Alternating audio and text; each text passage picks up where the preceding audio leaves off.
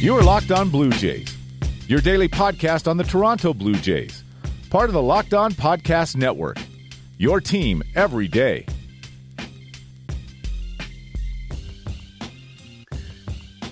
Hello, Blue Jays fans, and welcome to Locked On Blue Jays, your daily dose of Toronto Blue Jays talk directly into your earbuds, earphones, whatever you use to listen to this podcast. You do you, and we'll do our best to do us and give you that content you need. Part of the Locked On Podcast Network. I'm your host, Ryan Andrews of JaysFromTheCouch.com, back for another day to discuss Blue Jays with y'all. We are going to get to some reactions from the return of garbage person, domestic abuser Roberto Osuna last night. We're going to talk about that in the second half, and we have some fan takes as well, some early week Fan Friday for y'all in that second segment. And in the latter segment, we're going to talk about a conundrum, a quandary, if you will, because I get to use the word quandary, that is facing the Blue Jays in the offseason that was posed by a fan, and I think it's fine to talk about, so we're going to talk about it, because there's not much from last night's game to talk about game-wise from a Blue Jays standpoint, but sadly the big story out of last night was the very brief battle of the brothers that we ended up getting last night after making some history over the weekend with Lourdes Gurriel and Yuli Gurriel becoming the first brothers to have multi-home run games on the same day. They finally met for the first time in MLB action, and it lasted about an inning. Lourdes Gurriel pulled after the first inning with a hamstring issue, and Yangervis Solarte replaced him, and that was no fun for anyone. So, yeah, brother battle fizzled out pretty early, and obviously the bigger concern for the Blue Jays is Lourdes Gurriel's health, because this isn't the first time Lourdes Gurriel's been dealing with health issues this season. He did have that DL stint earlier in the year, and you start to wonder about durability with a guy like Lourdes Gurriel, whose athleticism does play a part in his game. It allows him to generate that power and hit those home runs. It allows him to make those kind of snap plays at shortstop. And for him to just kind of come out like that, I don't want to say it's like a younger brother ducking the older brother. Like, you know, ow, my foot hurts, take it easy on me. I've seen it. I am the older sibling in my family. I've seen it, but my brother was never one to really pull that kind of trick to get out of a battle. So it's just, again, it's disappointing, and it does make you wonder if this isn't another reason why the Blue Jays still have these guys going forward. A guy like Aledmys Diaz, who they know they can plug in at shortstop and be completely fine defensively and still get that power that they've been expecting out of Lourdes Gurriel. And it's just a little worrying to see that. You obviously don't want injuries this late in the game. With news that Aaron Sanchez is done for the season, that puts another dent into the Blue Jays rotation, and to see Gurriel have that kind of problem like that as well, it worries you a little bit. And going forward, it's something that's going to have to be monitored with Lourdes. Just, you know, you don't want to see two injuries in the same season. But hopefully it's nothing serious. Hopefully he can come out, if not tonight, for the series finale, at least get one full game against his brother, and move forward. Another Blue Jays note that we wanted to talk about, after saying I didn't expect Sean Reid-Foley to come back for the rest of the season, turns out he will be back because the Sanchez injury has created an opening in the rotation, and Sean Reid-Foley will actually be starting the series finale against Houston. So that's going to be fun, watching him go to work against that Astros lineup. He's going to have to be even more on point than he has been. He can't afford to be wild against this Houston team. because it's a team that absolutely gobbles up mistakes and will take any free base you give them. They love getting their guys on base like Altuve and Springer, guys who can use their speed again to disrupt things on the base paths and just add to what Sean Reed-Foley has to think about on the mound. So it's going to be a very tough challenge for him. Hopefully he can have similar performances to what he put up earlier this month when he was taking on Miami was in August, but when he was taking on the Yankees and performing well in that instance, that's if he can do things like he did against that Yankees lineup to the Astros. I mean, again, it has a chance to be a great learning experience for Sean Reed-Foley, but at this point in the season where he's already thrown almost 160 innings worth of baseball across 3 levels, it's going to be difficult for him, I think, to find that kind of edge he's going to need in a situation like this where he's taking on the defending World Series champions. It'll be interesting to see what comes out of it.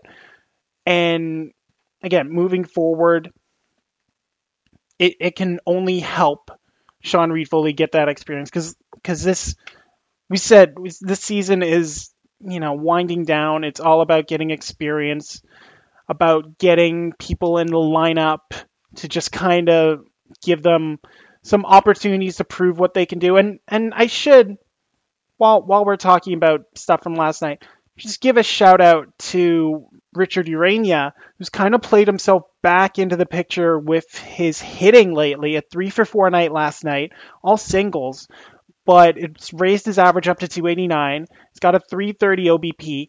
He's doing all right, which that's really all you can ask for from a backup infielder. It's probably going to keep him on the 40-man roster come the offseason. He'll probably start in Buffalo and just be down there continuing to, get more experience. He is still young, Urania. He's the second youngest player on the roster after Sean Reed-Foley.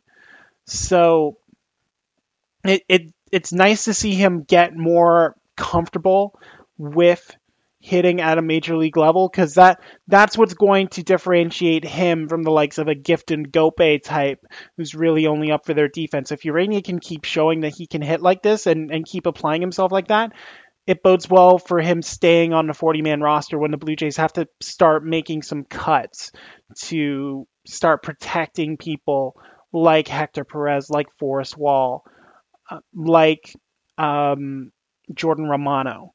So Urania's done well. I think he's done enough to keep his spot there as that kind of like 6th, 7th infielder for the club. So just wanted to give Richard Urania a bit of a boost there for what he did. All right, we've stalled long enough. We will talk about Roberto Osuna right after this break. Haha, still stalling a little bit longer. So we'll be right back. Okay. No more stalling. We're going to talk about Roberto Osuna and his appearance in the game last night. Came out with a 2-run lead and got the save last night for his first save at the Rogers Center since April 3rd against the White Sox, which is funny. Gave up a single to Urania, which just, again, boosting Urania in this one. But other than that, was able to make quick work of Rowdy Tellez and Yangervis Solarte to end the game. But again, I wanted to know what kind of reaction Blue Jays fans would give him, given the conflicting opinions between someone who, was a key cog in those playoff runs and actually literally just crossing my news desk right now that the assault charge has been withdrawn on Roberto Osuna because he's signing a peace bond, not admitting any of his guilt because the alleged victim refused to return to Toronto, which can you blame her? Can you blame her for wanting to come up there and look at this man that put hands on her? And that is absolutely frustrating. And like, how can you expect her to do that? This is the problem with sexual assault, domestic assault, everything. This is a problem. There's no punishment in this case. A peace bond for 1 year. Oh my! Like, how can you give him just one year? Essentially, no. Don't you do that again? This is essentially the boys will be boys of court results. This is I'm so angry right now. This is a problem. This is the absolute problem with these kind of cases, that the onus is on the victim to essentially just prove themselves and hope for some kind of justice for someone laying hands on them. This is disgusting. I hate this. I hate this coming out right now. I hate that I know about this. I hate that I'm so angry and cannot do anything about it. Because this is flat wrong. Flat freaking wrong. And all the Houston fans and all the fans who saw it was like, oh, well, this proves that it wasn't important and she's lying. Like, they will use it for whatever the heck they want. The fact that Roberto Osuna is not officially charged. Everyone knows what he did. Everyone's pretty damn sure what he did. And he's going to get off with nothing. Don't tell me peace bond is punishment. It's nothing. Absolutely nothing. I can't. I can't even. This frustrates the hell out of me. I am. This is why things don't work. This is why we have the mentality permeating sports and permeating society that we do. Because again, the onus is on the victim to prove they were wrong and to stare down someone who they gave themselves to and try and put together the words to express what happened and just, again, try to get some kind of closure, some kind of justice. This is sickening. This is absolutely sickening. I hate this.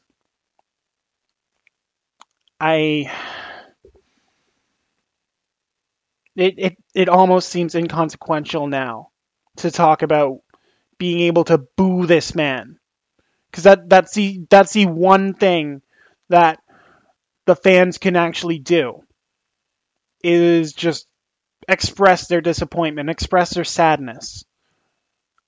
And it's not enough. It's definitely not going to be enough, but it's literally the only thing the fans can do. And I'm glad that they did that. I'm glad. I heard from some of you on Twitter, Tony Walsh at Walshag, saying they booed every pitch he made. Thank you. Thank you for doing that. And Double D Sports Central at Dave Divjak, proud of Blue Jays Nation booing this gutless coward. I'm glad you did that. And I know it's uncomfortable for some of you because you said as much.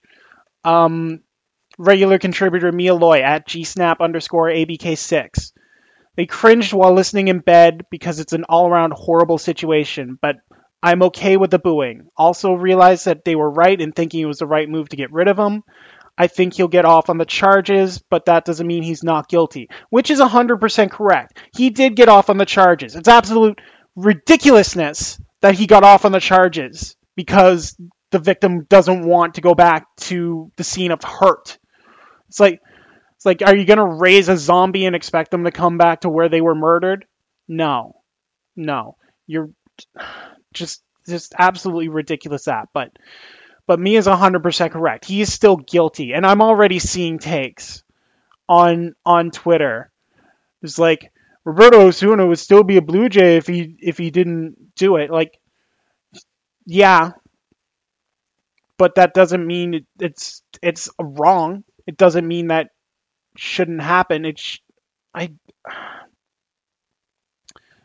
I'm so not on board with how this ended at all.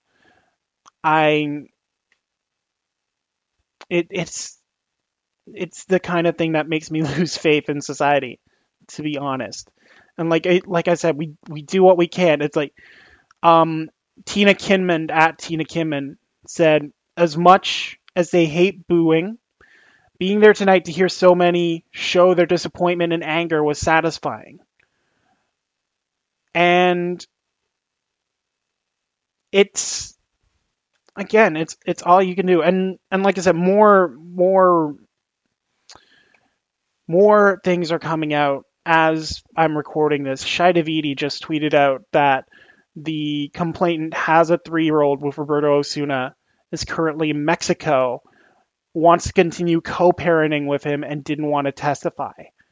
That is heartbreaking, that she has to make that kind of decision, again, for their child, to determine, do you keep their parent in their life despite the hurt that they caused? And this has parallels to the Addison Russell case, about how Melissa Reedy stayed as long as she did for their child, wanting their child to have a mom and a dad.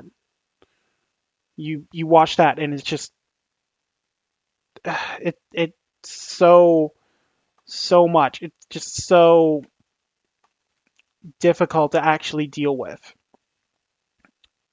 And I'm going to close this segment with Everything Gritch, who said they are sick of shaming the victims, especially women, by those who would rather protect their man card than stand up for what's right. You always believe the victim.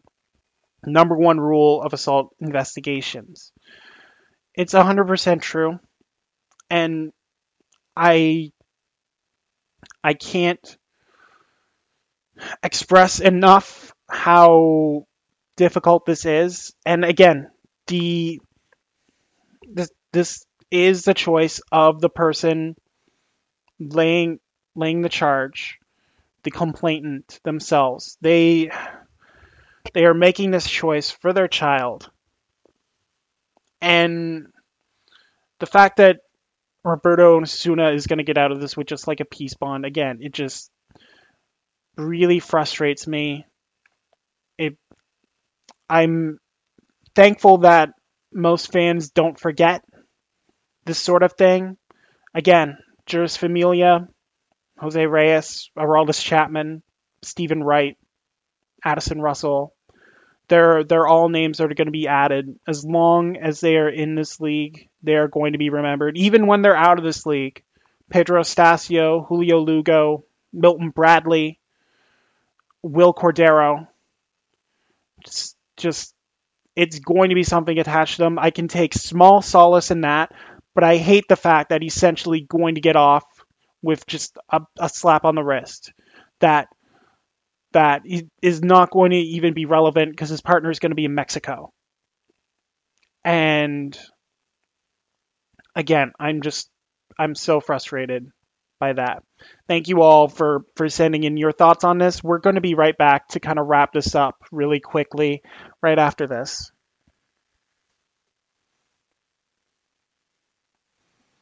Okay.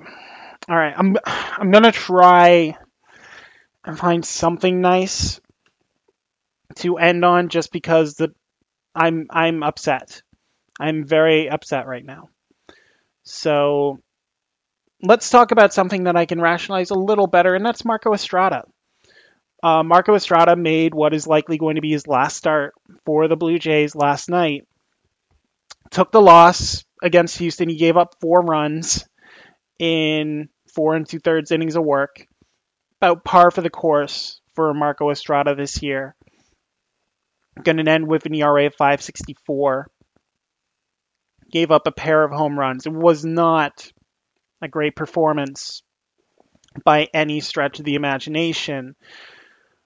But what Marco did was essentially thank the fans for what they were able to provide to him in his time with Toronto. And I want to pull up the quotes that he made to Ben Nicholson-Smith of Sportsnet, who tweeted this out.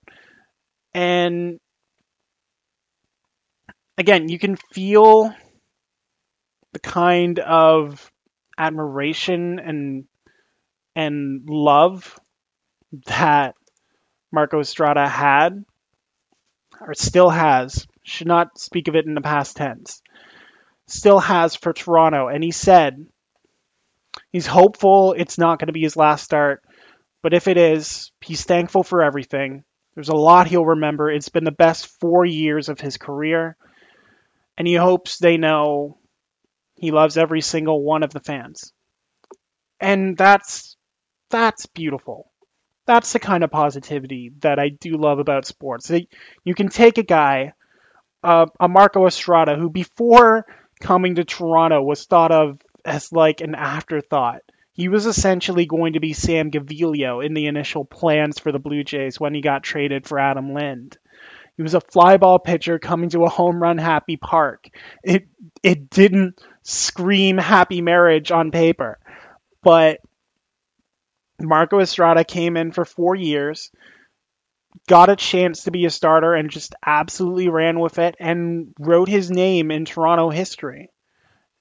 When people talk about dominant pitching performances for the Blue Jays, they're going to talk about Marco Estrada against Texas in the playoffs. They're going to talk about him almost single-handedly taking his team, putting him on his back, and taking them to the World Series. He had a 1.23 ERA in 2 divisional series starts and 4 championship series starts. He had a 1-3 record, but a 2.67 ERA.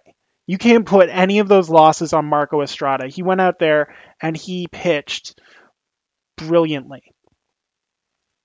And again, I think that's what Blue Jays fans are going to remember about Marco Estrada, is that time he went out there and was magic.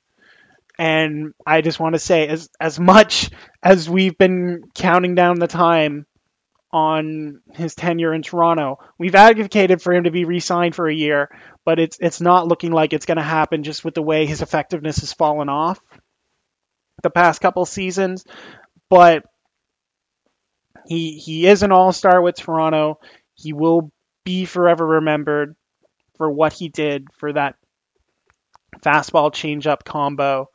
So for Locked On Blue Jays and Blue Jays fans everywhere, a sincere thank you to Marco Estrada for everything that you did in your 4 years in Toronto. You will not be forgotten.